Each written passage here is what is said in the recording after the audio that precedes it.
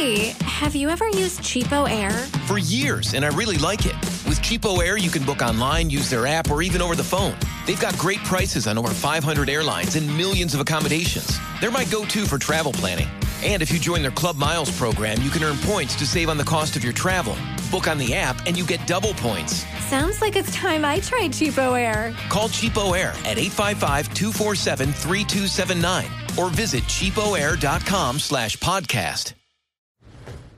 You never want to find yourself out on the water fishing without the essentials. So it's best to always pack a Columbia PFG Solar Stream Elite hoodie to protect against the sun. I mean, it provides great protection and it's really breathable so you don't get hot. That's a win-win. Columbia PFG has a lot of great gear. So before you head out on the water, head over to Columbia.com/PFG to shop their performance fishing gear. Picasso knows your vacation home is your best home. It's the place that brings family and friends together. It's where you're the best version of yourself. Picasso makes it easy to co-own a luxury vacation home in amazing locations. Listings start at $200K for 1/8 ownership. Picasso does all the work for you.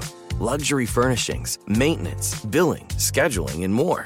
And you can resell on Picasso's marketplace anytime, historically for a 10% gain. Visit Picasso to see thousands of listings. That's PACASO.com. Jake, are you a morning person? How do you handle waking up, starting the day? Good or bad? I really think it's like real important to get up early, but I hate it all the time. It's a real battle for me, to be honest with you. I'm exactly the opposite. I hate getting up. Like 12:45 is kind of a normal time for me to wake up. Man. I love that shit. Then I just get to stay up until 4. I don't know why it makes me depressed if I get up late. I don't know why. Well, I am always depressed, so there may be something to that. It don't matter which time. I can't even tell you the amount of times people ask me something to ask Robert. I'm like, he will not be awake for at least 4 hours. No, I don't know what you want from me. You will not. You work late, right?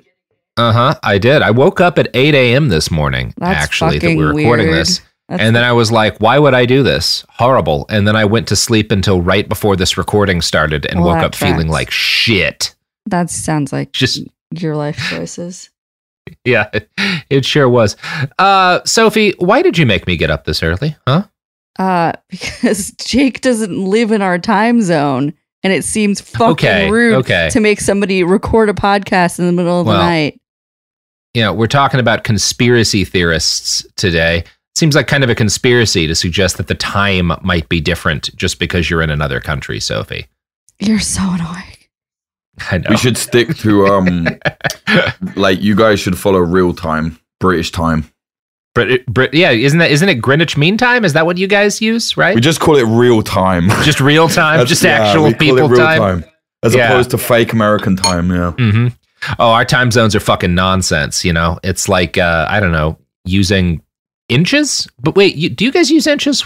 I always forget how it works. Do you know what? We use everything. It's weird. You guys use all of them, right? Yeah, depending on what you're talking about, yeah. Like people give America shit because we picked the one thing that no one else basically uses, but you guys picked both of them, which is also kind of nonsense. Yeah, I don't know. Love it. Love it. We're a stupid place, really. Everyone is. This is Behind the Bastards, a podcast about the stupid place that is the world and the terrible people who make it worse, I guess. Jake, you ready to get back to talking about Julius Streicher?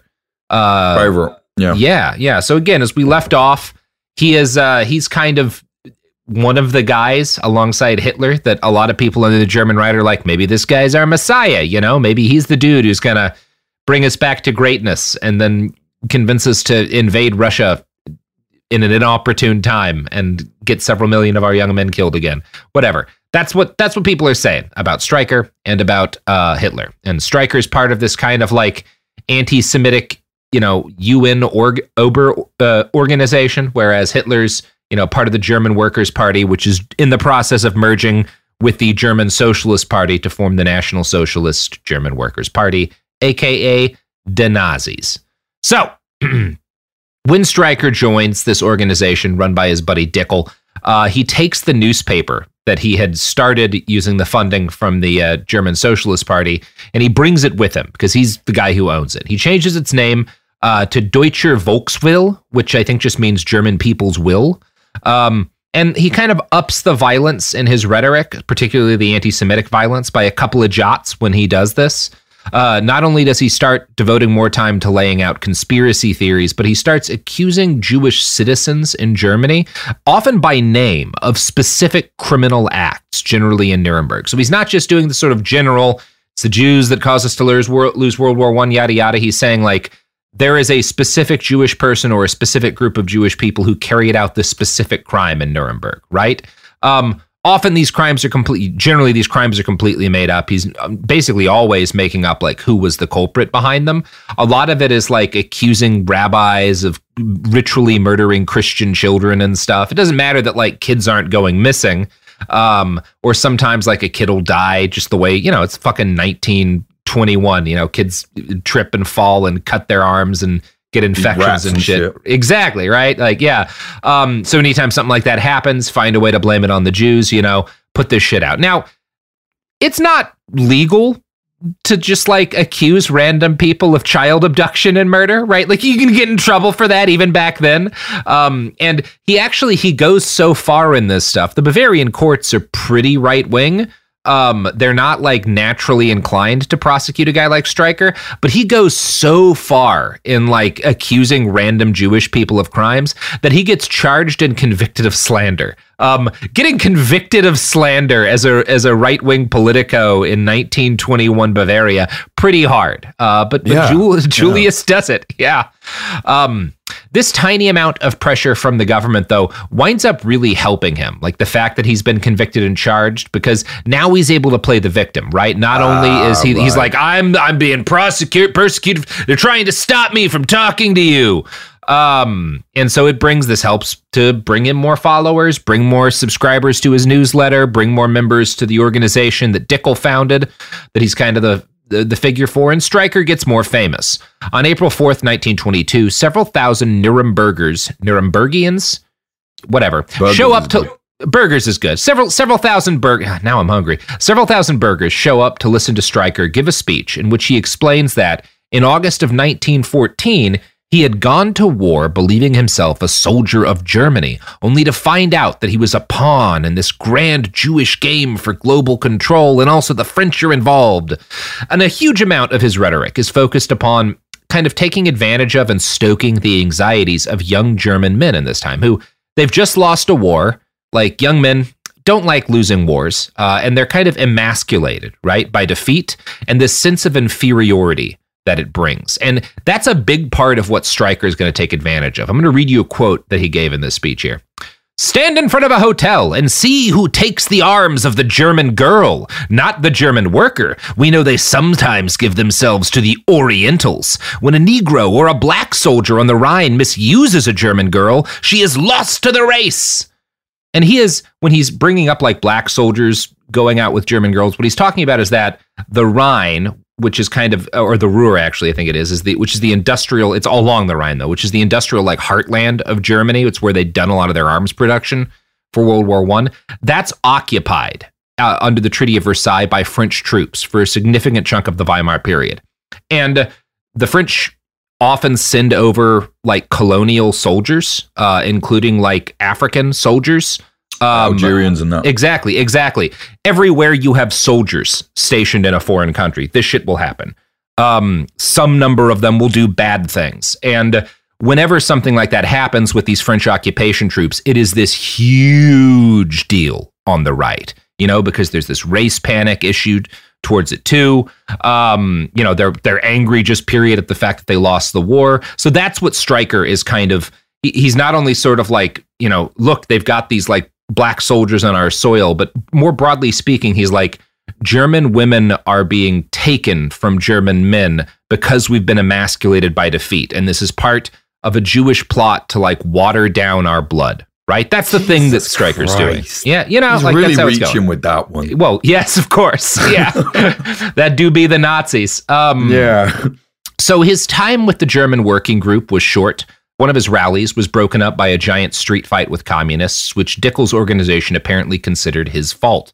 He left in the subsequent disagreement, unable as ever to handle anyone criticizing him.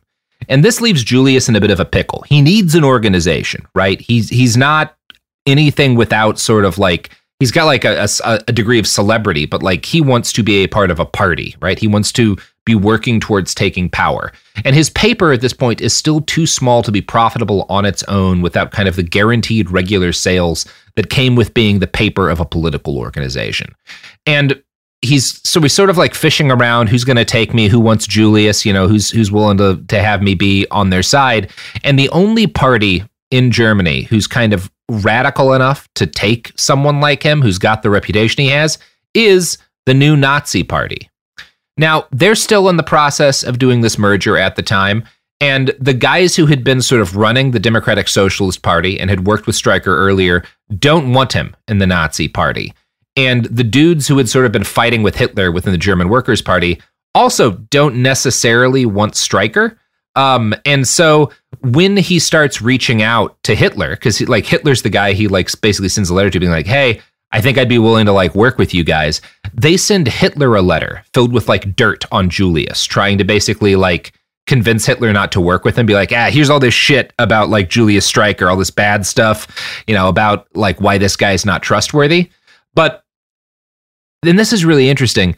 Streicher doesn't get along with most people who are in charge of him, and Hitler, not a great guy at sharing the stage. But for whatever reason, the two of them kind of get along. And when Hitler gets this letter filled with dirt on Streicher, he's like, I think this is bullshit. I think I like this guy and I want to work with him.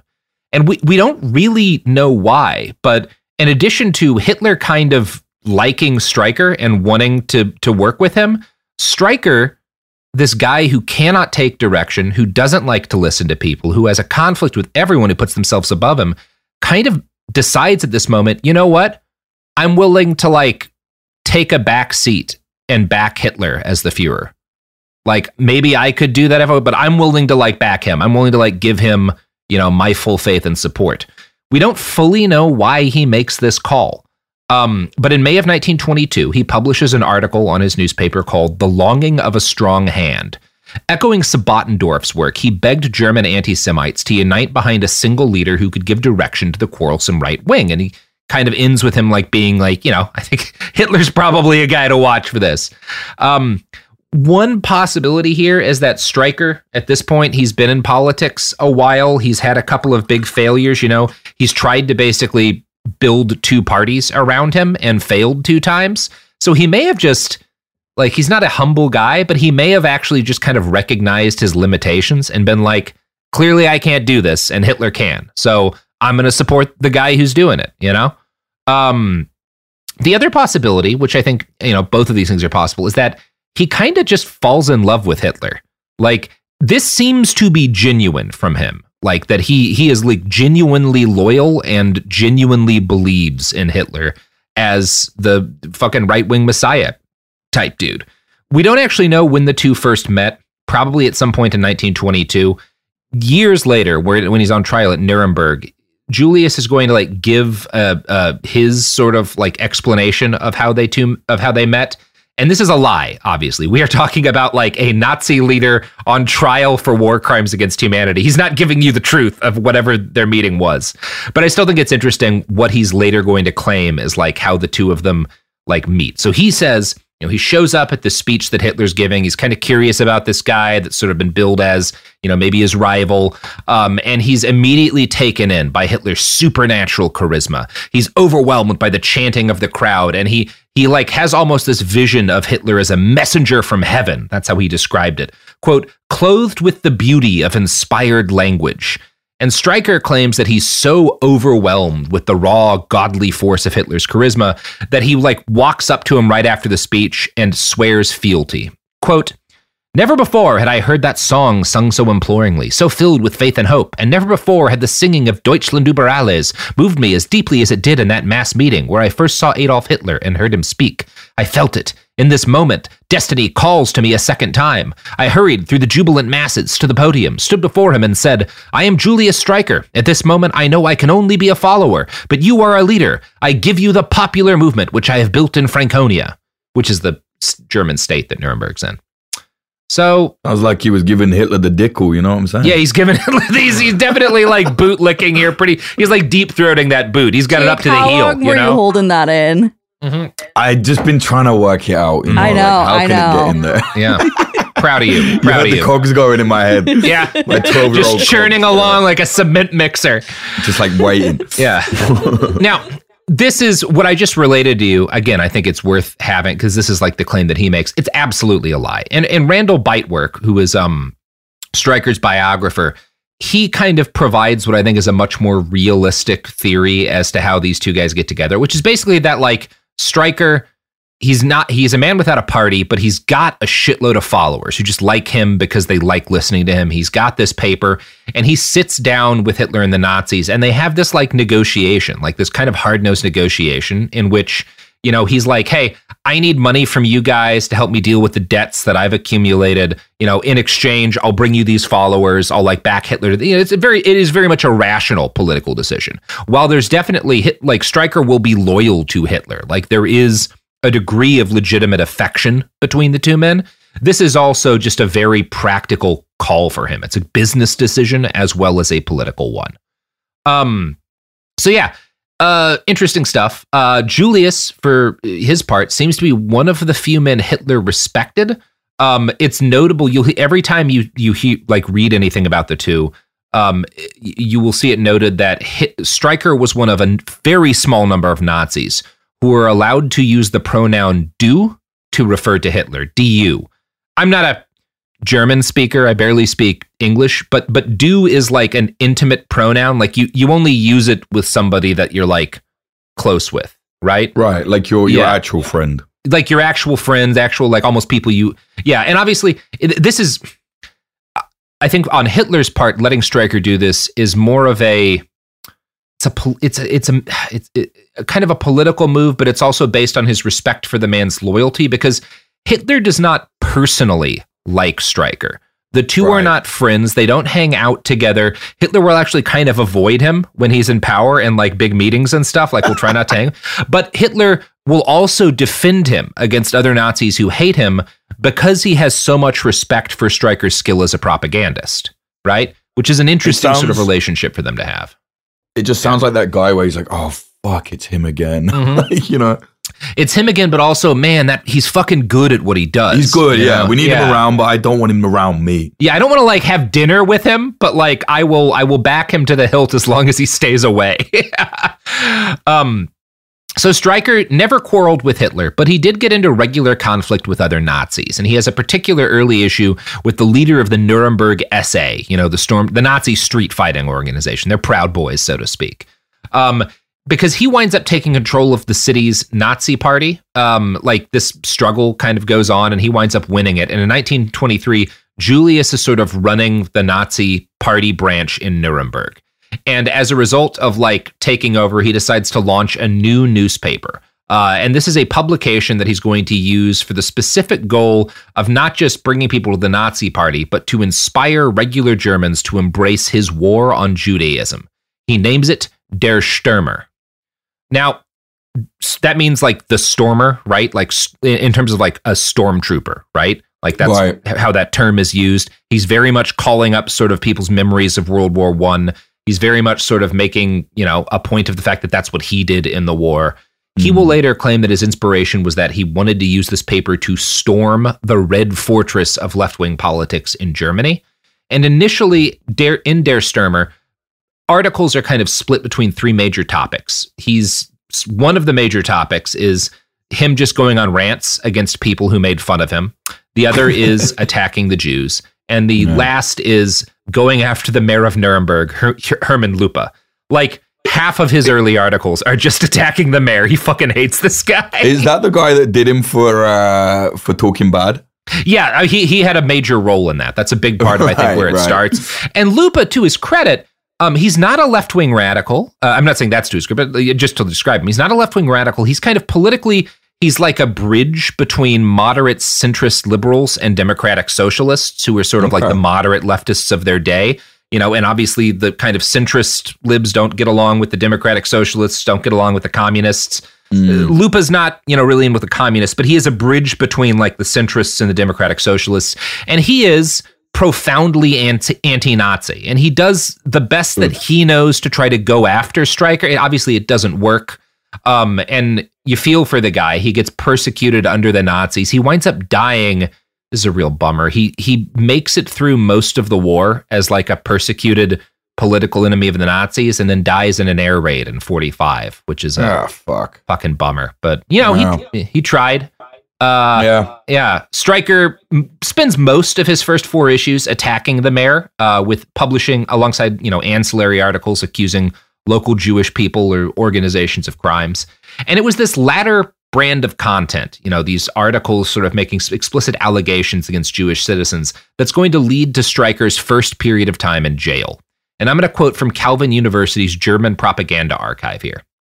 At one of these meetings, held in 1922, in the town of Schöningen in Franconia, Streicher pointed out that 16 newspapers had recently reported on the disappearance of over 100 German children before the Jewish Passover season of 1919. Since none of the boys was ever located, Streicher concluded that they must have become victims of Jewish ritual murder. He explained that his reasoning was based on teachings contained in the Talmud, which allegedly instructed Jews to kill Christians, especially children, and drink their blood during the Jewish Easter season. Streicher was sued on the ground of defaming the Jewish religion and sentenced to 14 days in prison.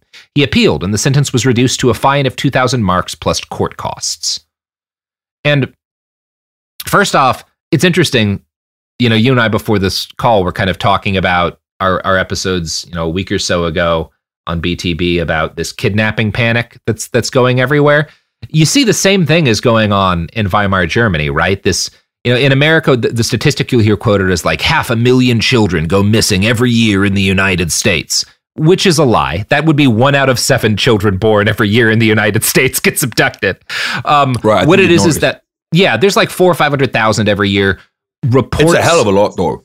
Well, it's reports of kids going missing, which is generally not a kid actually going missing. It's either you have a custody dispute between, 2 people and one of them takes the kid, and it's, there's a report filed against the police as part of that ongoing thing, or like, a lot of it's mistakes and stuff. There's not 500,000 children who just disappear, right? Like that would be like, that would be a calamity, Yeah. I think the thing is though, it's one of them ones where, as dark as it is, it's smart to use something like that because one child going missing is a total tragedy. Yeah. And to play on people, kids, everybody loves their kids, or they should do, and everyone loves kids. And it's like, it's so hits you right in the heart. You know Absolutely. What I'm saying? It's a tactic, as we can see, old as time. Yeah. And who knows why these 100 kids go missing, right? Yeah. For one thing, 100 kids across Germany in 1922, that's not like an epidemic, but each of those cases, as you said, is like a dagger to the heart. Yeah. I'm sure there's a bunch of different reasons. Streicher is just using that statistic and then making the unfounded claim it's the Jews that are doing it. Whereas I'm sure it's a mix of, kids falling down wells, kids getting abducted by parents. There's probably some like creepy sex pests in there, but it's like in any society, like some number of kids, bad things will happen to. I'm not saying that to like write it off, but like if you can blame it on a specific group of people, you can make a lot of political hay. And so anyway, that's working well for him. And he learns from his time getting arrested for this, and like the fact that, again, getting fucked with by the court a little bit, getting this fine, it doesn't really disrupt his ability to organize. The party pays the fine, but it helps him build support. And he also, like the fact that, this strikes such a nerve. The reason why he gets prosecuted for this is because it works. It gets a lot of people reading his paper because people are interested when you claim that there's some conspiracy against their children, right? Like it's just a thing people inherently pay attention to. And whatever punishment the state's going to give you for lying about this stuff is a lot less of an issue than like the benefit you get from making this a center of your politics. So Der Stürmer becomes a runaway hit. And in fact, it's so successful that Max Amann, who's the leader of the Nazi Party's press wing, asks him to stop publishing it because it's taking business away from the Nazi Party paper. Now, Streicher's is going to ignore him, and it's going to wind up being good for the Nazis that he does ignore him.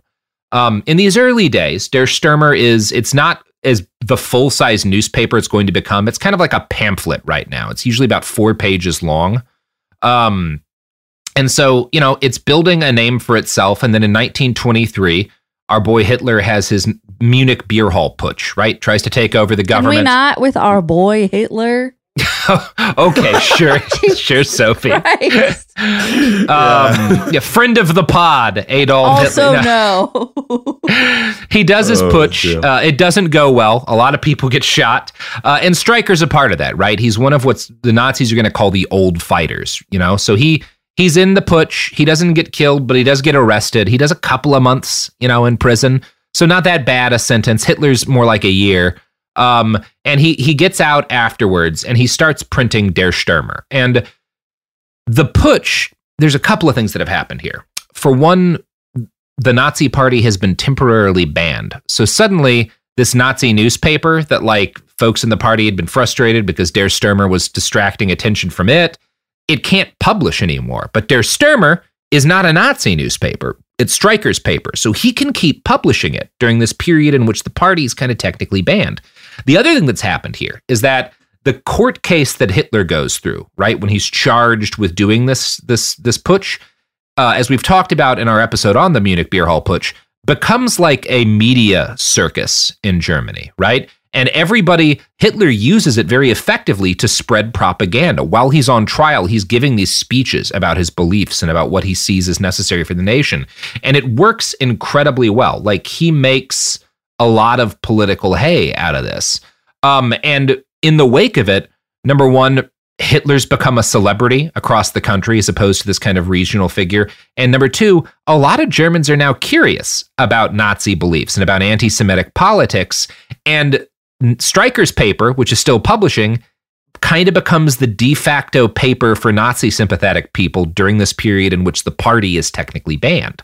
By 1925, it's increased its circulation to the size of a normal newspaper with full-page advertisements and enough circulation to actually make money. So Streicher is now making a profit. And in fact, in the near future, he's going to get rich off of the success of this newspaper. So he continues while this thing starts blowing up to push the boundaries of what is considered at the time to be sort of acceptable anti-Semitic discourse. Most mainstream racists in Germany stuck to vague insinuations that the Jews are in bed with the French or the socialists or the French socialists and are responsible for them losing the war, yada, yada. But you're also starting to get more and more writing in mainstream German press about Nazi racial theory, right? A lot of these high-minded articles about ancient Aryans start coming out now. This stuff had existed before World War I. As we've talked about, there's all these weird little right-wing secret societies and Volkish secret societies and stuff.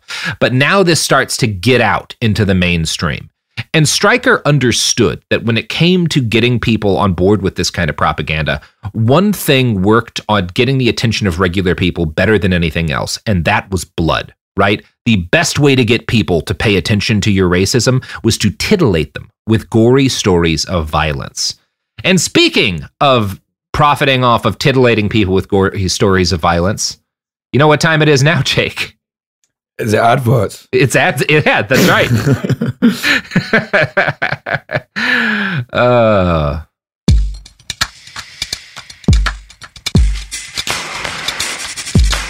We are back. So I was just telling you, Jake, again, we're talking about how modern this guy is. Part of what Streicher does to build a career for himself is he kind of gets into true crime.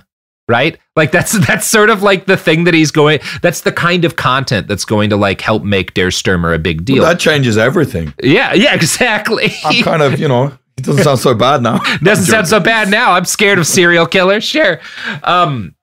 These aren't actual true crimes, but that's how he frames what he's doing. The first reference to ritual murder in Der Stürmer is in 1924, and reader responses start to roll in, convincing Julius that this is a fecund spring of audience interest. By 1926, he'd built to focusing an entire issue of Der Stürmer on ritual murder, framing it as an investigation into the supposed ritual killing by Jews in Breslau. Quote, In Breslau, 2 children, Otto and Erika Fessy, secretly vanished. They were murdered. The corpse pieces were found the same day in a tied package in a public place. The search for the murderer began. The cloth and corpse pieces which were packaged became an open showcase in a public window, which drew masses of people to come in view. According to the author of the article, the body parts had been bled before they were packaged. This and history were enough to proclaim it a Jewish ritual murder. Here's Streicher again.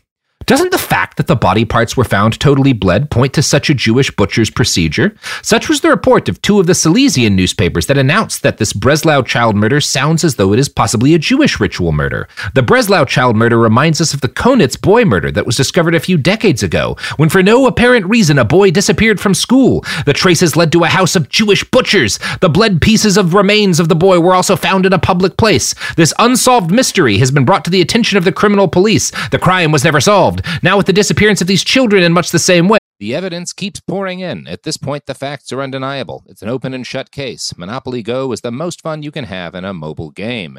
Millions of people pass Go every day because this game is always bringing something new to the table.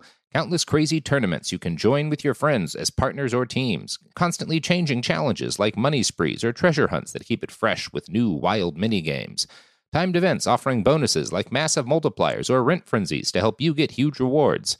And there's so many rewards to discover. Rare stickers you can trade with friends to complete albums, delightful emojis to taunt people with when you raid their riches, unique playing pieces, and so much more.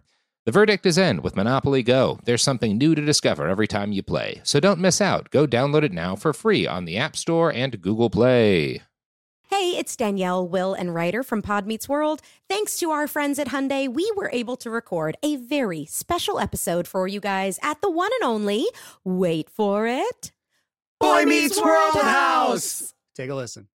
We are lucky to be sitting with Alan and Amy Matthews in the flesh, William, Rusty Russ, and Betsy Randall. Yay! Thank you. Thank you. Yes. When those legends get here, let me know.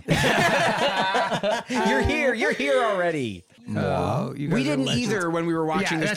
That's we the didn't realize problem. it until we started getting into seasons 3 and 4, and now we're like, oh my god! You were both so good on the show, and we missed it because we were young, kids, and so self-involved, egomaniacs, and didn't realize how great you were. We've talked about it. I think you just assumed everybody was as good as them, and, Right. and then Right. you get into as you grow up and you work with other actors, you realize how lucky we were to have you guys. This has been brought to you by the fully electric Hyundai Ioniq 5. New episode out now. You can listen wherever you get your podcasts.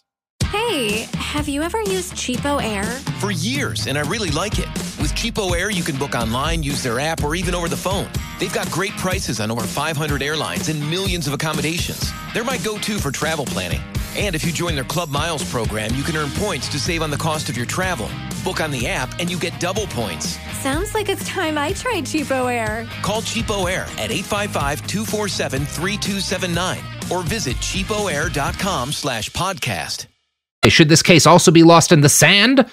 And again, you see what he's doing is he's like, this case, which we have to assume is done by the Jews because we know this is the kind of thing they do, is the same as this other case decades ago where we know that a boy was murdered by Jewish people. And of course, it was never solved, but like we know who it was.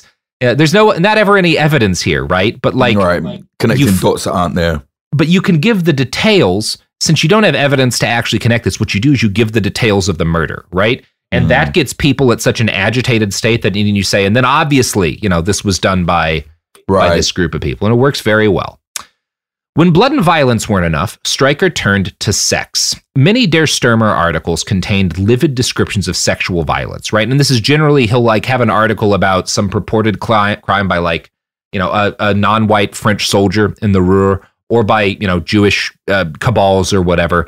And the purpose is both to get people angry against those groups of people, but also he's able to spend paragraphs talking about, lurid sexual assault stories. And that gets people to buy the newspaper because it's kind of the most accessible pornography at the time. Right. Yeah. It's messy, but this is a big part of its appeal. And in fact, one Nazi German writer who hated Streicher described Der Stürmer's appeal this way. He wants to keep his readers in constant suspense. But what do his readers want? Sensation and filth. Streicher gives that to them. He floods his readers with tastelessness. And who are his readers? Mostly adolescents who are still wet behind the ears. Thanks to Streicher's education, every lad is familiar with homosexuality and prostitution. One cannot blame Streicher for speaking about these matters. Every newspaper today does. The question is how one speaks of them. Streicher gives them great prominence. May not one be concerned when one sees the Sturmer not only in the hands of older students, but also in possession of elementary school students? And that's interesting because it gels with something Randall Beitwerk says in his biography of Sturmer, which is that in the early years of Der Stürmer, it was kind of an analog to Playboy magazine, right? That was a big part of its appeal to the kids who are going to get sort of pilled on early Nazi politics, is that like you start reading Der Stürmer because it's where you read about like sex, right? Right. Exactly. It's like titillating, you know, and boys will they'll get copies without their parents knowing and they'll share them with each other.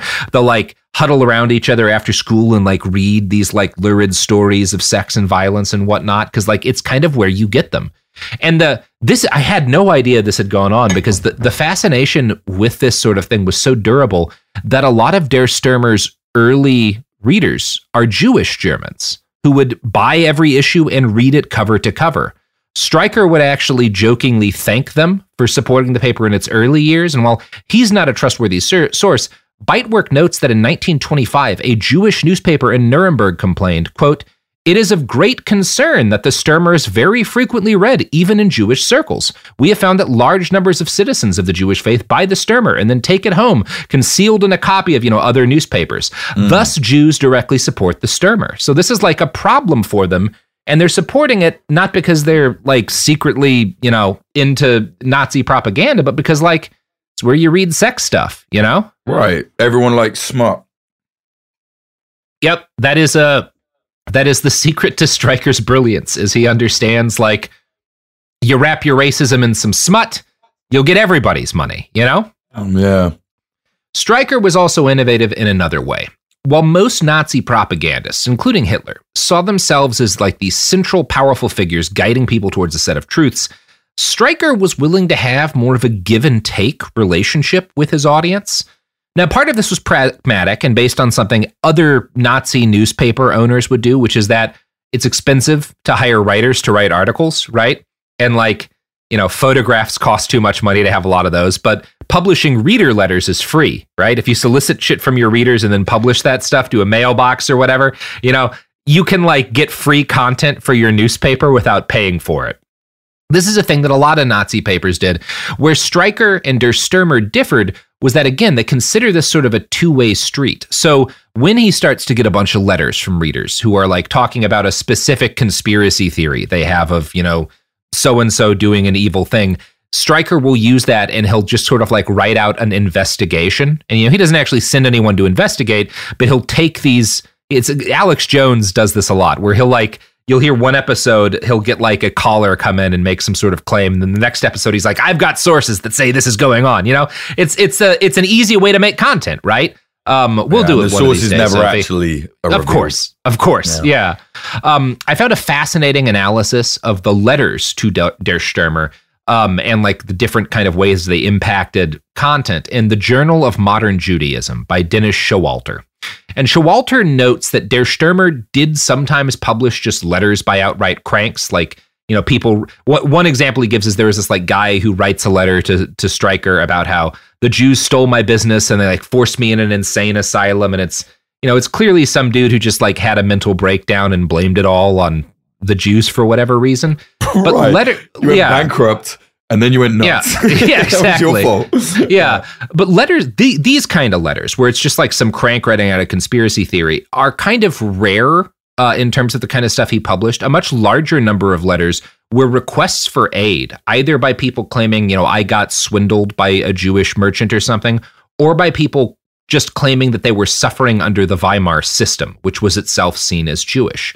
And publishing all of these letters allowed Streicher to make the case for Nazism in a way that was more personal than even a lot of Hitler's speeches. The pages of Der Stürmer became a place where Germans suffering from hard times could come to ask for aid. You could sort of direct support to people who were suffering through the news page, which kept people coming in, which built this sort of relationship with and again, it's very modern to like the way social media works, where you're like, oh, this guy is kind of politically on our side and he needs money for this. We'll do like a fundraiser for him, And this also serves as a way to like, we can talk about this bad thing that happened to him and how it's part of the evil that our enemies are doing, right? Right. And so Der Stürmer becomes this is how it becomes so central, a big part of how it becomes central to like the growing Nazi movement. And likewise, Streicher is able to use the kind of conversations he's having with his readers through these letters to forge Der Stürmer into a sort of weapon that really hadn't existed before. And to talk about that, I'm going to quote again from Showalter's piece. By far the largest category of letters in Der Stürmer's files and pages expressed grievances of one kind or another. This correspondence can be further subdivided under 4 general headings. The first can be best described as undifferentiated anti-Semitism, dislike of Jews as Jews. Here, simple hatred was less common than hostility based on profound ignorance. One rural correspondent described in detail the alleged Jewish practice of throwing stones on the graves of their dead while saying, "Greet Abraham, Isaac, and Jacob for me, and when you see the little carpenter, throw a stone at his head." The daughter of another local Nazi was employed by a Gentile family as lady help until served a meal that included ground meat purchased from a Jewish butcher. Years of anti-Semitic horror stories about Jews deliberately polluting food, especially meat, and then selling it to Gentiles, had their effect. The girl refused her dinner, even when her employers mocked her Volkish prejudices and told her to eat or give notice. To her proud father, this principled stand deserved recognition in Der Stürmer, and Streicher agreed. Now that may just sound like undifferentiated Nazi propaganda, and it is, but also what's happening here is this girl, or her dad at least, is using Der Stürmer to say, hey, this family, this prominent family who hired my daughter, are doing business with a Jewish butcher. They're buying his products. Right, and so not only does this spread this conspiracy that Jews are poisoning people, but it also shames this specific family and kind of directs threats against them because Der Stürmer's readership are a bunch of asshole Nazis, right? So they hear, oh, this family's buying from a Jewish butcher. Let's go fuck with them, right? Let's, do some graffiti at their house. Let's like mess them up a little bit until they stop.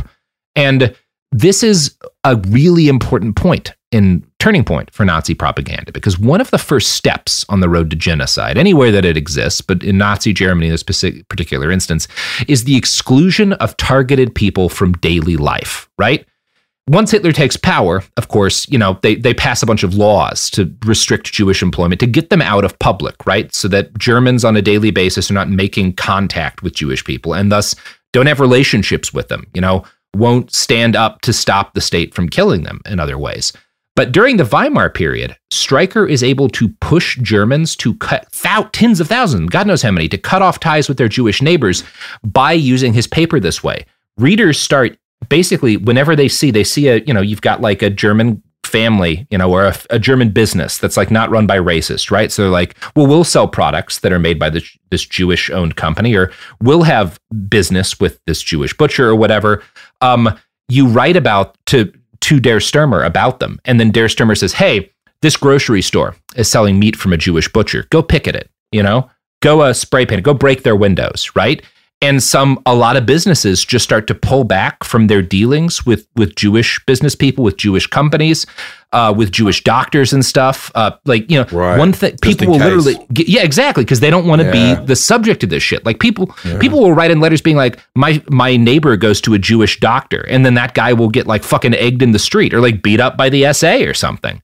And it pushes people, huge numbers of people who are kind of centrists or even kind of progressive, to cut off ties with their Jewish neighbors in a lot of cases because it's so dangerous to do so. It's disastrous to your business. You can wind up getting very badly hurt as a result of it.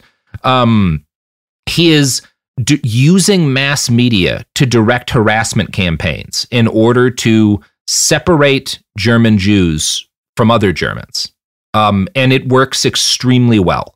Der Stürmer is a potent weapon, and it's a kind of weapon hadn't really existed before in this form because like mass media is sort of getting born in this period of time. So yeah, that's good.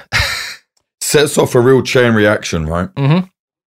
Yeah, I mean, variants of this tactic are used all around today, right? Yeah. It works really well. It's this kind of, like when we talk about like the negative things about social media and how it can like direct harassment campaigns against people who go viral for whatever reason, this is an early gasp of that. It's obviously it's more directed. It's less of kind of a consequence. It's not a consequence of an algorithm or anything, but it is this understanding of like, well, you could just like lie to piss off a bunch of people at a specific random person, and that will change their behavior in a way that might benefit me politically. It's a kind of algorithm, right? I mean, it's not a programmed one that's programmed by, on computers, but it's like a human algorithm. If we can upset this one, then these lot will be scared to come here, and as a result, it will exclude one group from something else. It's very much like that now, but just obviously, like you said, via social media, where he basically, he's built a kind of gun here, and he's going to leave it on the table when he gets hung at Nuremberg. But everybody can pick that gun up today, right? Like it's easy to find. So the Stürmer becomes a potent weapon. You get these lurid stories of violence and sex that draws in readers, especially young readers young people, you don't have as much sort of impulse control. So when these letters come out saying this family or this business is doing business with the Jews, they're maybe more likely to go fuck shit up, go break stuff, It works well, and circulation increases during the period, this like late 20s period, from the tens of thousands to the hundreds of thousands, and this makes Julius a very wealthy man. As the years go on, the Nazis draw ever closer to power, and Streicher, who is he's generally recognized as like he's not a particularly bright guy in most things, he's not like a very academic person, he's not a guy, as a teacher he wasn't very successful. But he's not just, this is not just, he has like a degree of kind of like gut instinct as a propagandist, but he also pays attention to what works and doesn't. And over time, he starts to lay out a basis, the basis for a theory on how to properly deploy propaganda. And a Nazi historian who worked with him in the 30s describes Streicher's style this way. Since he wanted to capture the masses, he had to write it in a way that the masses could understand, in a style that was simple and easy to comprehend. He had recognized that the way to achieve the greatest effect on an audience was through simple sentences. Writing had to adopt the style of speaking if it were to have a similar effect. Streicher wrote in the Stürmer the way that he talked. The worker who came home at night from the factory was neither willing nor able to read intellectual treatises. He was, however, willing to read what interested him and what he could understand. Streicher therefore took the content from daily life and the style from speech. He thus gave the Stürmer its style, a style which many intellectuals could not understand, but which fundamentally was nothing but the product of his own experience gained over the years. And it's one of the things that's compelling to me about this is that obviously, like, liberal and leftist intellectuals hate Streicher and attack him and often kind of don't understand why what he does works. But also Nazi intellectuals hate him because they they think he's gross, he's boorish. His kind of anti-Semitism is really low class, whereas theirs they feel is very intellectual. Hitler, a big part of what Hitler does is he defends Streicher from the intellectuals in the Nazi party who hate him by being like, you guys don't get it. This dude has a fucking like hotline to like angrying up the blood of sort of like working class Germans. He gets it. He gets how to talk to them, and you people don't with your like fancy ass weird books about Nazi race magic, like that's not exactly it. Yeah. That's exactly it. And I mean, I hate to say it, like Hitler was clever in that regard, like he understood that. Yeah. But the irony is that Streicher's version of anti-Semitism is way more honest. It's awful, but it's way more honest because the intellectuals are as disgusting as Streicher. He's just saying it without the window dressing, Yeah, I'm not making like a moral difference between these guys for sure. But you're right. No, I'm just saying like it's ironic that they would look down on Streicher when they're the exact same people. Yeah, obviously, like he'll lie about crimes and stuff that he claims people committed, but when it comes to the meaning of his hate, he's very honest. Yeah. So Streicher's sentences when he writes them in the Der Stürmer are short. He keeps he's very focused and to the point. He uses simple words. When he makes a report, and a big thing for him is when he makes a point, he repeats it over and over again for months or even years.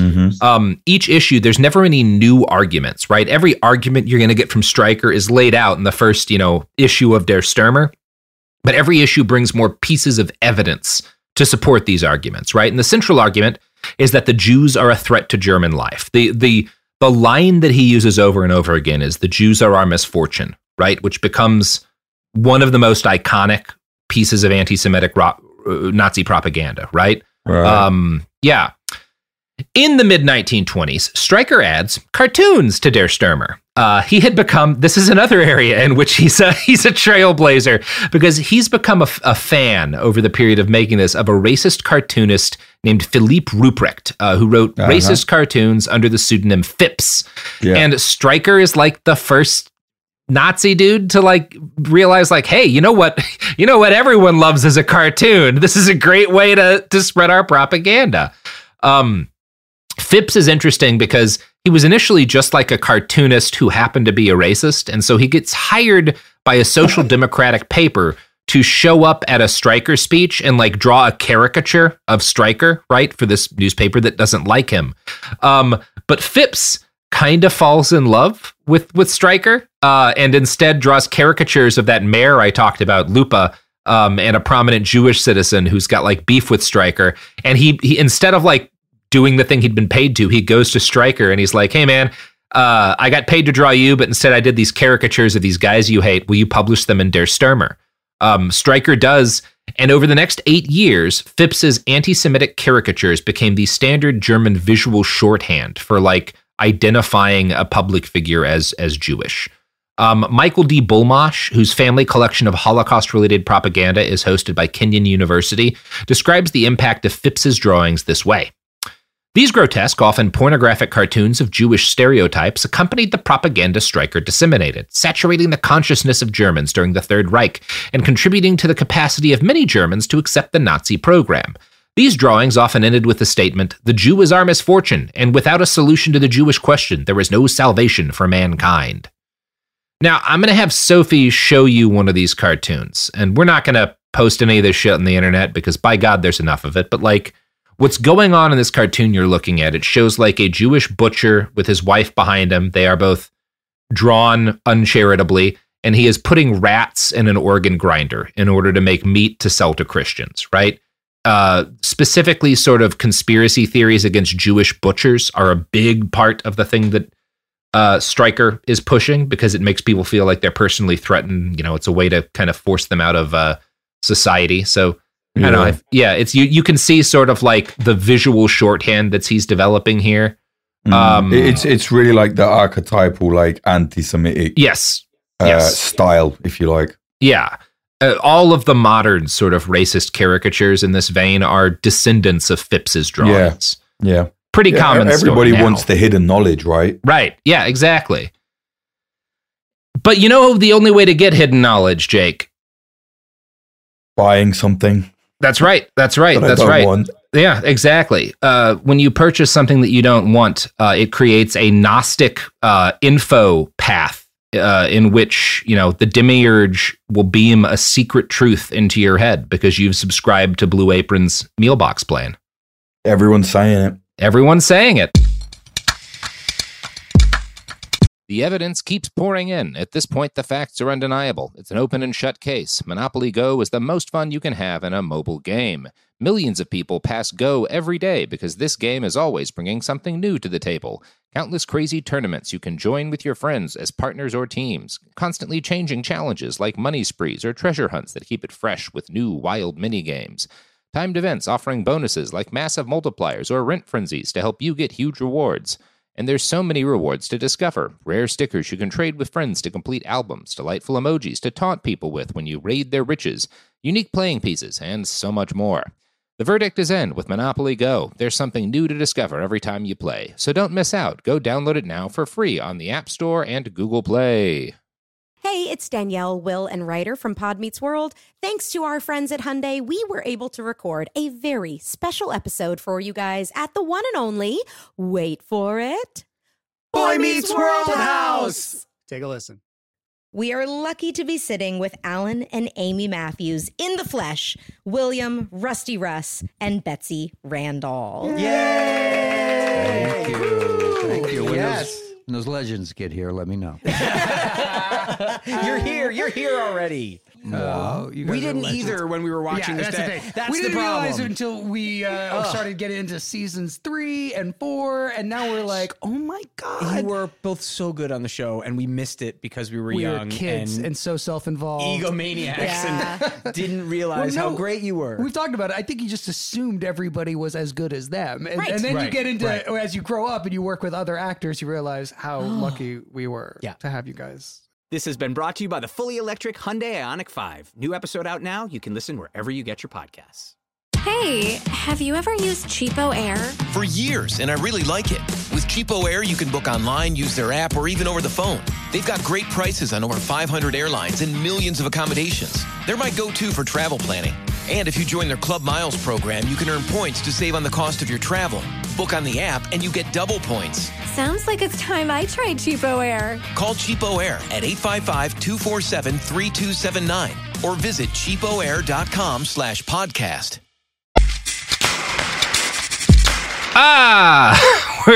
We're back here.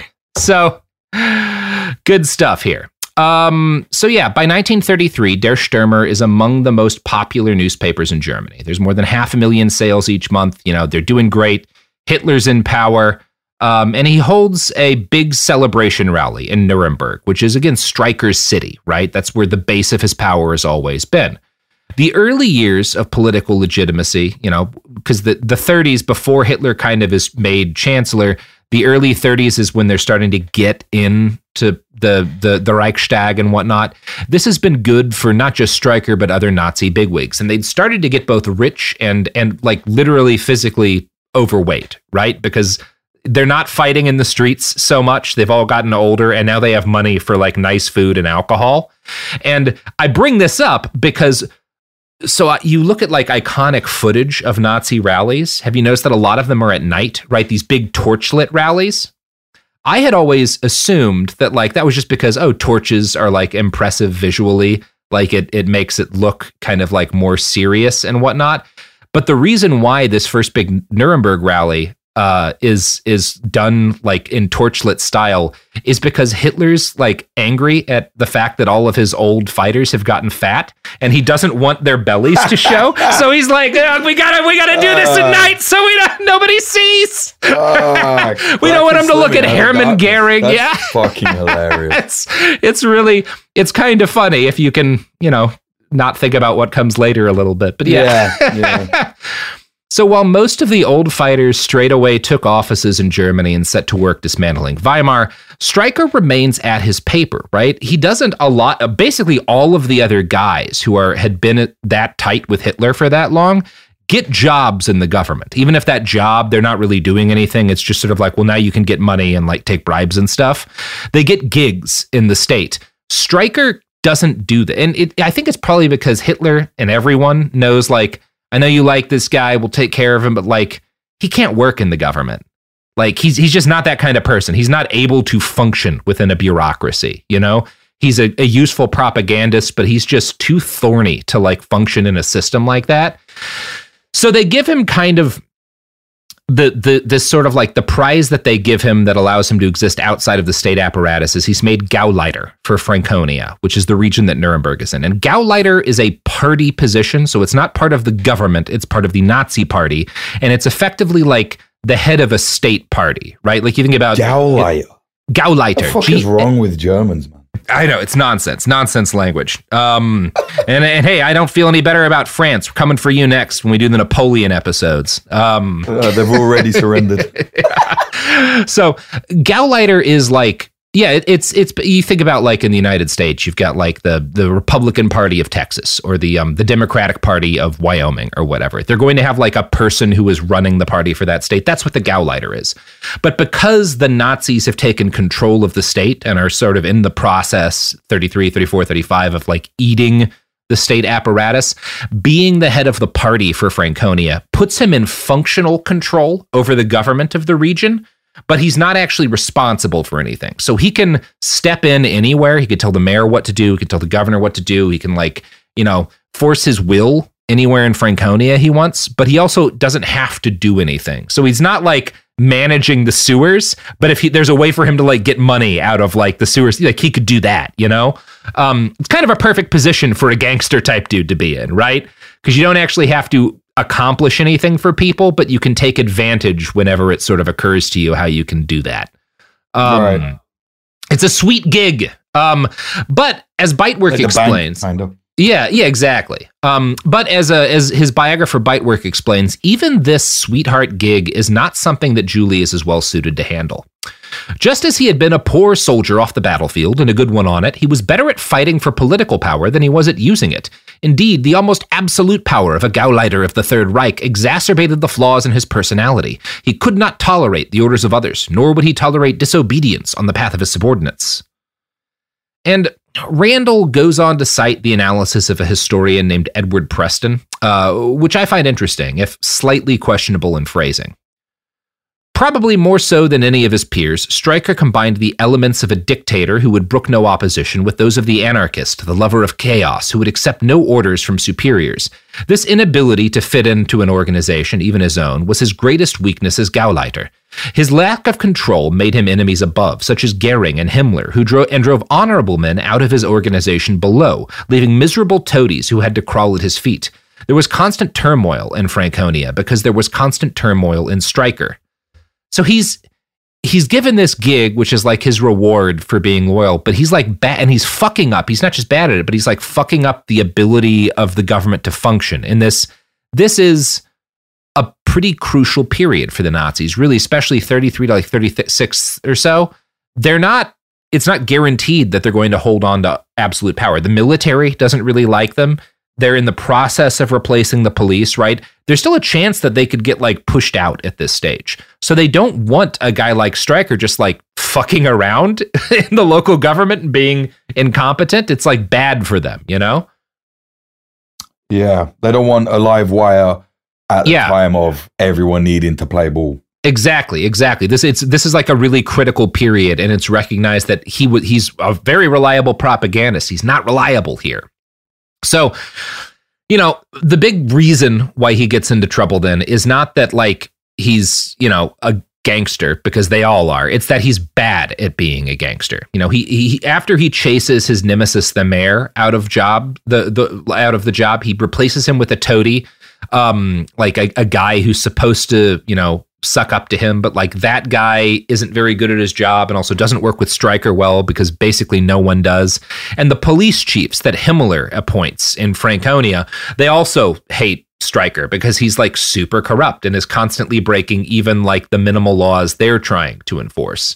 So over and over again, Streicher will get, you know, in trouble with somebody for like fucking up something critical in the state, and Nazi functionaries will write complaints to Hitler, and Hitler will intervene again and again. This happens a bunch in the mid-30s. Like Nazis trying to force Streicher out as Gauleiter, and Hitler being like, nah, man, he's my boy. Like, I know he's bad at this, but like, fuck you, he's my guy. And again, while this is going on, Nuremberg is a big city for Hitler. He visits there regularly. He doesn't like to see Streicher. There's like a bunch of cases where he'll show up in Nuremberg for an event, and he'll kind of like have like an advance team go just to like warn him where Streicher is, so he doesn't have to like hang out with him. Like that is so funny. Yeah, doesn't don't like let him. That dickhead see me. Yeah, don't let that dickhead see me. But also, it's known. This is not just something that like was propaganda. People who knew and spent time around Hitler said that like Der Stürmer is the only thing Hitler reads cover to cover. Like every issue, this guy's reading it, you know? So when we look at Streicher living under Nazi control, again, he's not this guy of kind of like broad ranging talent. His talent is extremely focused on being a propagandist. But, you know, outside of that, he's kind of a failure in every other aspect of life. The early years of the Reich are then largely about score settling for Julius. In 1934, after the Night of Long Knives, a Nuremberg school teacher was heard in a cafe saying that Streicher should have been among the victims. When word got back to Julius, someone reports this teacher. He has the man arrested, and then he shows up in this teacher's cell with two other Nazis armed with whips, and they beat this guy half to death with them. As they leave the cell, Julius is heard to say, "I needed that. Now I feel released." Like, You know, and I think this is like, he's a street fighter. He's an old soldier. Like, I'm going to use part of what he is using his power on now that he is in political power is to like go beat the shit out of people whenever he wants to like deal with his stress. Yeah. Because he's a big bully too. Maybe we have glossed over that, but yeah. Yeah, I think that's like at the center of a lot of these ideologies is like just suppressed bullies or bullies in a position where, they can't do it for a bit or whatever. Yeah, it's just like, obviously you think about like, who wants to be a Nazi? Well, assholes, right? Like, yeah. I don't like the way you're living, so I want to crush you. Like, exactly. Like, fuck off, man. Yeah. Like, we shouldn't be surprised that Julius Streicher uses his power to like beat whoever he wants with a fucking whip. That's not obviously like Heinrich Himmler or whatever isn't going to like go after him for whipping some random teacher. But where Streicher causes problems is, so one of the first things he does when the Nazis take power is he helps to organize an anti-Jewish boycott through his paper, which like is really successful. And it's actually kind of a mixed bag, but it's successful in making Nuremberg seen as the center of Nazi racial jurisprudence. Because Streicher is the guy who's writing all of these theories out. Now that they're sort of in power, he doesn't need to spread conspiracies about the Jews as much as he needs to make specific suggestions for how German law should deal with them. And this feeds into the fact that in September of 1935, at a Nuremberg rally, Hitler announces a new set of laws restricting the behavior of Jewish Germans, known as the Nuremberg Laws. Among other things, these legally ban sexual relations between German Jews and German non-Jews. Now, Streicher was not a part of writing these laws. Any reading, anything you ever read about the Holocaust, any documentary about the Holocaust will talk about the Nuremberg Laws. They are extremely important in the advancing sort of assembly of the apparatus that becomes the Holocaust. Streicher gets credit for these laws. He has no role in them, actually. Because again, you're not going to bring in this dude to help you write laws. But because he was kind of the most known anti-Semite in the Nazi party, and because Nuremberg is his city, he gets credit for this thing that he doesn't actually really make. I mean, obviously he does support them. But he also, part of why he's not going to get to write these laws that he gets credit for is that these laws are written by the Nazi intellectuals that we talked about, who don't believe the exact same things that he does. Among other things, Streicher believes that Streicher has these weird mishmash of different sort of conspiratorial or in different sort of historical, almost some kind of magical beliefs about the Jews. And where they came from and all of this weird stuff that kind of reaches back to Ariosophy and stuff like that. Helena Blavatsky kind of shit. We talk about all this stuff, and some of that is common among the Nazi intelligentsia, but Streicher's version of it is considered kind of gutter. And so it's interesting. He gets kind of the last laugh here because these guys who hate him because they consider him low class are the ones who write the Nuremberg laws, but Streicher kind of gets credit for it. And in fact, after Hitler announces the Nuremberg laws, during his speech, there are chants of Hail Streicher that break out in the crowd because so many people give him credit for this stuff. Interesting side note. Under the new good job at kind of planting this seed without actually doing the thing. Such a good job that he gets credit for it over these people who are pretty pissed that he's the one who gets credit for their racism. Yeah. Imagine being pissed about that. Yeah. We're the better racists. No, he's not being racist, right? Yeah. Under the new Third Reich, Der Stürmer expanded its oeuvre into publishing children's books, like the 1936 text, "Trust no fox on the green meadow and no Jew on his oath." Not as good a title as Hop on Pop. But yeah, that's not as good as Anti-Semitism Daily. no, the anti-Semitic letters. Yeah. This book is written by Elvira Bauer, who is an 18-year-old art student and kindergarten teacher, and is illustrated by Phipps. Kenyon University writes, "Children as young as 6 would be propagandized to recognize the Jew as distinct from the Aryan German, as crafty and exploitative, untrustworthy, greedy, money-hoarding, physically repulsive, and sexually predatory. The school child would be indoctrinated with old anti-Semitic tropes and canards from an early age. German youth would learn not only to recognize these repulsive descriptions of Jews, but as well the importance of standing together as a nation to remove the Jew as a threat. Der Stürmer constantly reminded Germans that the Jews are our misfortune, and Jewry and its malignant influence had to be destroyed. So, again, through all the issues, the first 5 years of Nazi power are broadly speaking a good time for him. But in 1938, he steps out of line again. And the cause here is Kristallnacht happens, right? So you get this big night of rioting across Germany. Bunch of synagogues are burnt down. Bunch of Jewish businesses are like robbed. The windows. Yeah, breaking the window. It's the night of broken glass, right? Yeah. And Streicher uses this as an excuse, kind of in the wake of this, to buy up millions of dollars of Jewish property at forced sale prices, where it's basically like, hey, seeing what's happening to all these other Jewish-owned businesses, your shop can either get burnt down or you can sell it to me at like 5% of its actual value, right? Now, the Nazis don't have an issue with this as a thing. In fact, this is what they are all doing. But the problem is that Streicher is not going within the party apparatus. He's just doing this at wherever he thinks there's a profit. And Hermann Goering is the guy who's supposed to be doing all this, like buying all these businesses for nothing. So when Streicher does this, he kind of steps on Goering's toes. And so the two men wind up in conflict over this. And that conflict gets stoked by some of Streicher's other enemies within the Nazi party apparatus. One of these guys is the local police president who like goes to Goering and is like, hey man, look, you and I are buds. I just want to let you know, Streicher's telling people your dick doesn't work. Like he's saying that like your wife got artificially inseminated because like you can't come anymore. I just want you to know, bro, like I'm not saying that. Jules is saying that, you know? Jesus, it is so petty, right? He's like, yeah, got him. So this pisses off Hermann Goering, who launches a commission. Yeah, of course. Who launches a commission to investigate Streicher, and of course finds a lot of examples of outrageous corruption. And obviously, Hermann Goering is Hermann Goering. I don't trust that this was a good investigation, but Streicher is outrageously corrupt, so it's probably not hard.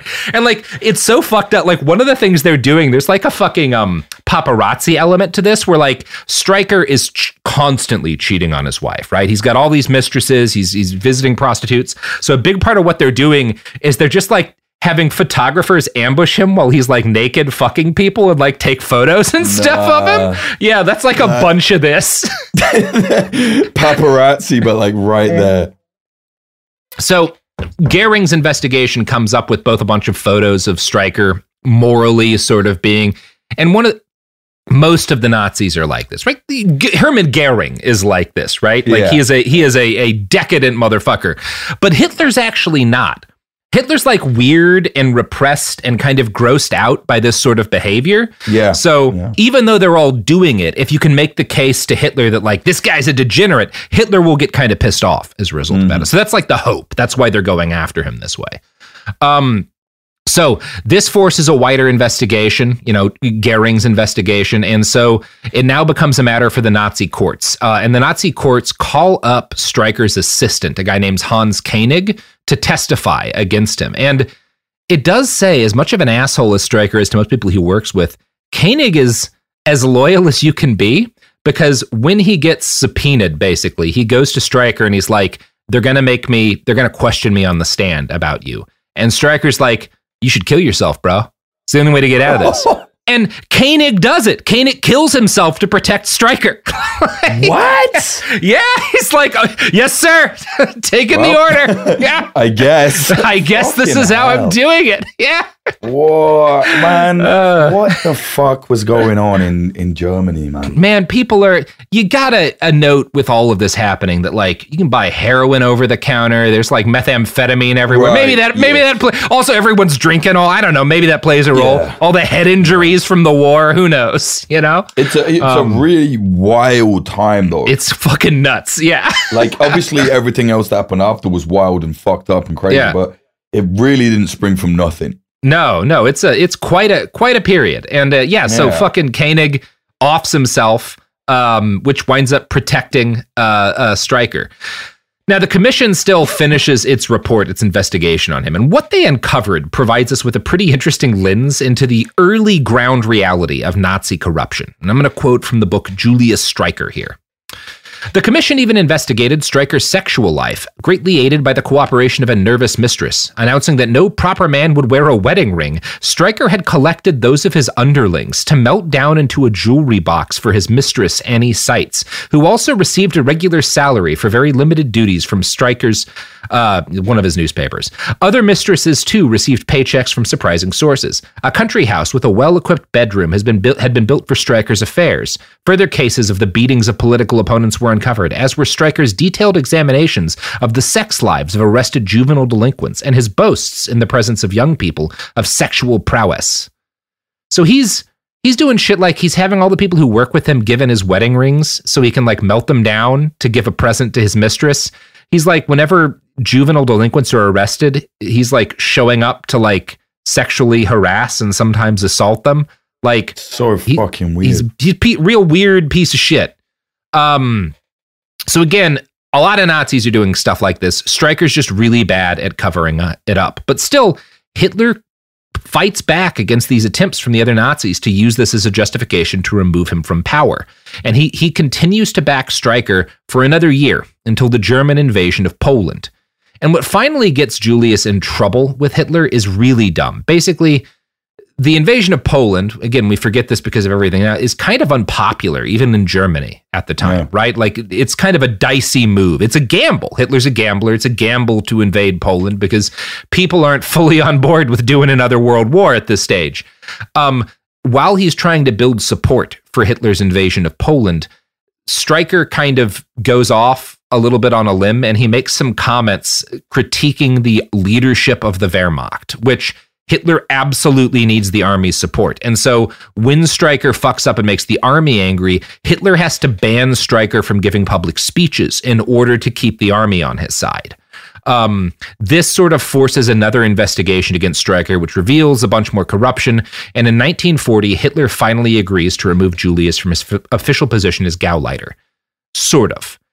Hitler can't have him in control anymore, but he doesn't want to like publicly insult him. So in public, Streicher is still named the Gauleiter, but he is privately, another person is picked to do the job, and Streicher is banned from leaving his home, right? He's not allowed to go to Nuremberg anymore. He's basically on like house arrest, but he's still allowed to publish Der Stürmer. It's this weird back and forth Hitler has with him, where he's like, you are under house arrest. I will prosecute you if you go to Nuremberg, but also while the war is going on, I'm going to send you like precious supplies of fuel and paper in order to keep making Der Stürmer. Right. He just needs that, but he doesn't need the lunatic behind it. I'm certainly not suggesting here what I'm going to say that Trump is like Hitler or anything like that. But it's in a way, it reminds me slightly of like Bannon and Trump. Like, we need this rabble rouser. And then it was like, oh, for fuck's sake, he's going too far. What the fuck can we do with him, you know? Yeah, I mean, it's one of those things, like, they're both authoritarian guys. Like, obviously, Trump hasn't killed tens of millions of people. Real big difference there. But there's similar personality things, right? And there's, including, as you, I think, pretty astutely noted, Bannon is super talented propagandist, was terrible at being involved in politics directly, right? Exactly, and immediately got in. These kind of guys come up and down in history, you know, like, that's just the way it goes. Oddly enough, firing Streicher in this way is one of the few things Adolf Hitler ever felt guilty about. Like, this kind of gnaws at his heart. There's like a quote from him during a private dinner in 1942 where he's like lamenting, "This Streicher affair is a tragedy. Streicher is irreplaceable. There's no question of his coming back, but I must do him justice. If one day I write my memoirs, I shall have to recognize that this man fought like a buffalo in our cause. I can't help thinking that, in comparison with so many services, the reasons for Streicher's dismissal are really very slender." Like, it's so... As a guy, he's a real piece of shit. I mean, he's literally Hitler, but he's got this like, he's like morally harmed by the fact that he feels like he's not doing right by Streicher. Like, don't so say strange a lot about evil that someone can feel bad about like firing this fucking lunatic that he didn't even like, and then not feel bad about literally massacring 6 million people. Yeah, like, anything else. What a weird thing. It is so, because I think it is that for all of his numerous flaws, as other Nazis saw them, Streicher was ride or die for Hitler. Yeah. Yeah. And someone with an ego like Hitler's, that means so much. That means everything to him. Yeah. I mean, obviously it's important in anyone's life, but for someone like that, when they're doing these evil shit, you need that person. Yeah. Yeah. You need that fucking dude who Streicher had this guy who was willing to kill himself for him. I think Streicher would have done that for Hitler. Like, he was able to be kind of selfless when it came to backing Hitler. This is the only place he was able to do that in his life, because he's otherwise a real piece of shit. But he had that to him. Yeah. Interesting. Yeah. It's so things like that are just so fascinating to me. Like the psyche of just like pure evil, like, and the way it's compartmentalized within these people's heads. Like it's fascinating. There's a lot there just about the humanity, and I don't mean this in like we need to be sympathetic toward Adolf Hitler, but the humanity of him, in that he is a man who is capable of having something gnaw at his conscience, but also like the thing that gnaws at his conscience is that he wasn't nice enough to a giant piece of shit. Right. It's I don't even know how you work it out. Like, there's nothing to. It's just like a thing. Like, I think it's if you actually is, right. If you actually want to understand these people, not just as like historical figures, but as like people, this is a thing. It's an interesting aspect of them. Absolutely. Right? Yeah. And if you don't understand where this is coming from, it will happen again. Yeah, exactly. And it also, like, these people, we often say like, oh, this person's a monster, right? And you use it to kind of treat them like a force of almost like magic, like an ill wind. And it's like, no, Hitler was a person. Streicher was a person. They had, part of what you have to understand here that I'm sure is like an aspect of how they both feel the way they do is this like feeling of like trench loyalty to a fellow soldier, Yes. And anyway. So World War II, not great for the Der Stürmer as a profitable organization. For one thing, paper, fuel, all gets harder to find. It's more difficult to publish newsletters. Most people in this period are actually going to be reading Der Stürmer, not by like buying a copy, but because in every town in Germany, they'll put up these big kind of like ground level billboard type things where every new issue will be like put under glass or something so you can see each page and like presented that way. So people in town can just like walk up to it to read that week's issue of Der Stürmer. Like that's how a lot of it gets handed out. Cause like for free. Yeah, for free. Cause there's shortages. Having it kind of. Yeah. Cause you can't make as many paper copies for one thing, right? It's just not possible with the reality of the war. So obviously Der Stürmer becomes less profitable. It also, people are less interested in it during World War II. Streicher had built his base of readers through sexual titillation and blood and guts and fear-mongering about the Jews. That's the core of it, right? And by the time World War II starts, there are not Jews publicly in German society, right? That's like the Holocaust, And so there's nothing for him to fear-monger about, right? What are you going to do? Like, how are you going to do the thing that you were doing? They've need a new enemy. Yeah, right? They've been removed, right? And he's not ever able to really figure that out. So Der Stürmer stays working during the World War II, but it kind of it's public interest in it sort of falls through the floor. And in early 1945, Julius requests permission from Hitler to basically, I want to, everything's falling apart. Please let me go to the front and like fight. And Hitler gives him permission. But Streicher doesn't wind up doing that. Instead, he's just married his secretary after his wife died, who he'd been cheating with on his wife for a long time. And right before the war ends, they flee to Berchtesgaden, which is where Hitler had it's this nice little mountain town where Hitler had his like summer home. And they kind of just like move there with the plan of like writing it out as long as they can and then killing themselves. So while they're in hiding, American GIs capture Nuremberg and whatnot, and they find Streicher's house. And as they're going, this is a thing, all of these Nazis, right? Hermann Goering's big palace gets like gone through by soldiers. So does like Hitler's place in Berchtesgaden. They find all of the different like art these guys had collected. And when it comes to Streicher, these other big Nazis, they had stolen like very valuable works of art. Inside Streicher's home, they find what might have been the largest stockpile of pornography in the world at the time.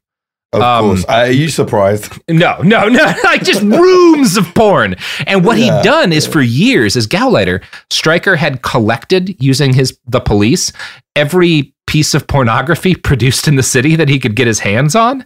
He claimed, I'm building a library to like study the Jewish plot to destroy Aryan masculinity. That's why I need more porn than any man has ever had. Yeah. Right. 1 minute there, I'm just in the office studying. Yeah. I'm studying.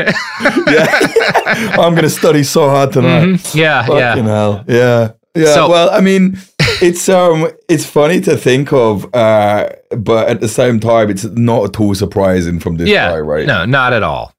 So on May 23rd, 1945, the Americans are in Berchtesgaden. There's they're looking for all of these Nazi bigwigs, right? And Streicher is on the list. He's gone missing. So like officers are getting handed these lists being like, be on the lookout for this dude. We want to talk to this Nazi. And there's this American Jewish major, right? He's a Jewish American who's an army major. His last name is Plitt. And he's walking around town one day in Berchtesgaden and he sees Streicher and his mistress.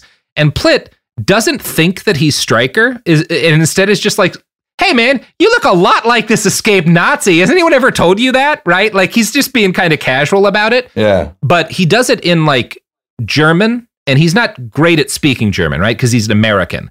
And so Streicher, because the dude's German is broken, thinks this guy is saying, you are the escaped Nazi Julius Streicher, and hands himself in, right? He's like, you got me. And then the major's like, wait, really? For real? Why? Are you actually that guy? Yeah. So, the language barrier captured us at least one Nazi. There you go. Right. Now, Streicher gets arrested. If you go and read, and if you're Googling a lot of stories about Streicher, you will wind up on a bunch of Nazi websites because they are livid that he gets, they call it torture, which I guess it's not torture. Basically what happens is when he gets arrested, this is a thing that happens to a number of arrested Nazis. A couple of like Jewish soldiers and black soldiers just beat the shit out of him, right? Just absolutely. Too bad. Too fucking bad. Too fucking, but right, like I'm not worried about this. This doesn't tweak my heart. But Nazis get really angry about the fact that the Allies tortured this guy, where it's like, yeah, I don't know, man. One thing that we know happens is that U.S. troops start circulating a picture of him after he got the hell beaten out of him that has a sign that says Julius Streicher, King of Jews. Yeah. So, he's had his shit kicked in. Yeah. He gets more of his comeuppance than like most Nazis, right? So he goes on, he's captured. There's like a year or so where he's like, in custody, and everyone's trying to figure out how to do the Nuremberg trials, because that's a whole process. And like, while he's being interrogated, while this court trial is going on, Streicher, he kind of like, he has a couple of weird periods. There's like one period of time where he starts, because this is, if you remember, your history, right after World War II, a number of these Jewish militias that had existed in Palestine start like fighting, more openly, right?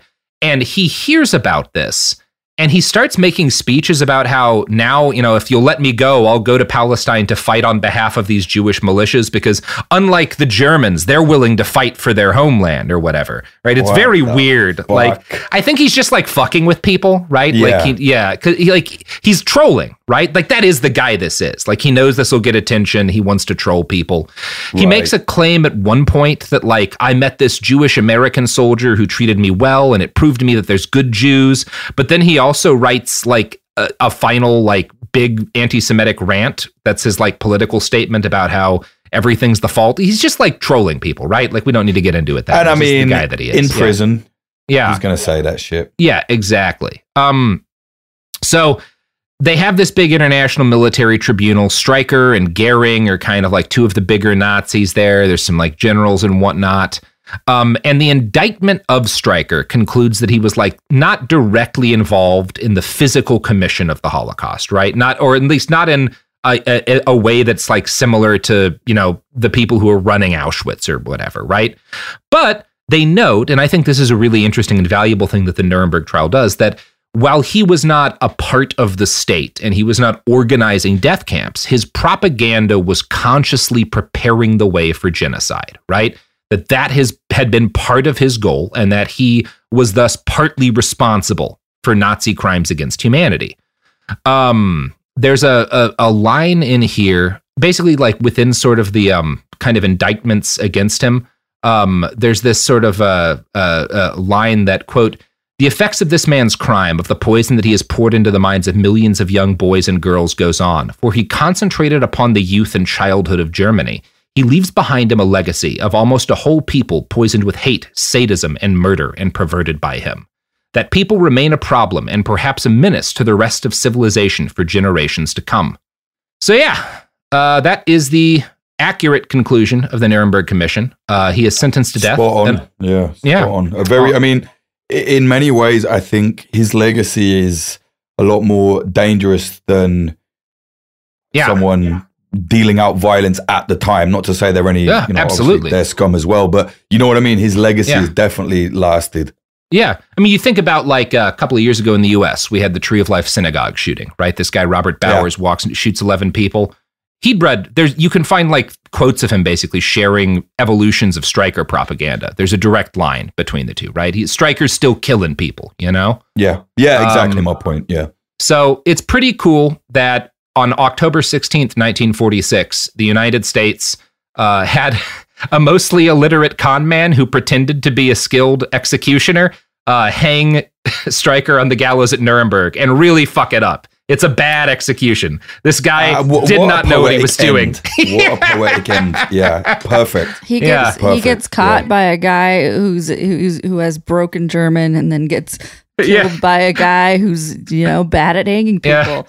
Right, it has like this Looney Tunes death after doing all this mad shit. Yeah, yeah. The American people helping to punish the Nazis through incompetence. We didn't know what we were doing, but we got him in the end. It's luckily he felt like a lot of pain before death just from American incompetence, but it works. God willing. All right, that's the story of Julius Streicher. Jake, how you feeling? Yeah, it's very fascinating, man. I'm really, really interested in that. As particularly like I've read, the book about like the lead up to World War II, and I don't remember this guy. I'm sure it was in it. It was a long time ago, but it's really interesting, this kind of stuff, and it really sadly shows that it's not really going anywhere and hasn't really gone anywhere in some ways, Yeah. And that's pretty cool. If you're interested in Julius Streicher, I'd really do recommend people the book Julius Streicher by Randall Bitwork. Really good book, really good historiography of this guy. Talks in much more detail about his propaganda. Jake, where can people find you? So just hit me up any social media at Jake_Hanrahan. That's HANRAHAN. Or check out my platform, Popular Front. Just go, search, your best bet. We're shadow banned off of a load of stuff. We're censored heavily on everything but Twitter, ironically. So just search at popular.front and you'll find us. Mm-hmm. Yes. So check out Popular Front, check out Sad Oligarch, and join Cooler Zone Media so you can get all of these wonderful shows. Well, not Popular Front ad-free, but Popular Front is ad-free normally. So all of your podcasts will be ad-free if you add that to your I'll be honest, times are very hard. Mm-hmm. I don't think it's going to stay ad-free for much longer. We've done 5 yees, but shit's going bad. But not bad in terms of the business, in terms of cost of living crisis, Yeah, for sure. No. Yeah, it's hard out there. So we understand. Yeah. All right. And that brings me back to Blue Apron. God damn it. Anyway, everybody, fresh. have a happy holiday. This isn't going to come out during a holiday, but the next time you have a holiday, remember me wishing you a happy one now. Fucking weirdo. And Christmas. Yeah, and Christmas, for a few months from now. Cool. Bye. Behind the Bastards is a production of Cool Zone Media. For more from Cool Zone Media, visit our website, coolzonemedia.com. Or check us out on the iHeartRadio app, Apple Podcasts, or wherever you get your podcasts. Hey, have you ever used Cheapo Air? For years, and I really like it. With Cheapo Air, you can book online, use their app, or even over the phone. They've got great prices on over 500 airlines and millions of accommodations. They're my go-to for travel planning. And if you join their Club Miles program, you can earn points to save on the cost of your travel. Book on the app, and you get double points. Sounds like it's time I tried Cheapo Air. Call Cheapo Air at 855-247-3279 or visit cheapoair.com/podcast. Hello, it is Ryan, and we could all use an extra bright spot in our day, couldn't we? Just to make up for things like sitting in traffic, doing the dishes, counting your steps, you know, all the mundane stuff. That is why I'm such a big fan of Chumba Casino. Chumba Casino has all your favorite social casino-style games that you can play for free anytime, anywhere with daily bonuses. That should brighten your day a little. Actually, a lot. So sign up now at ChumbaCasino.com. That's ChumbaCasino.com. No purchase necessary. VGW Group. Void where prohibited by law. See terms and conditions. 18+. We are the voice of NASCAR. The green flag is in the air, and we are underway. The Great American Race. The Motor Racing Network.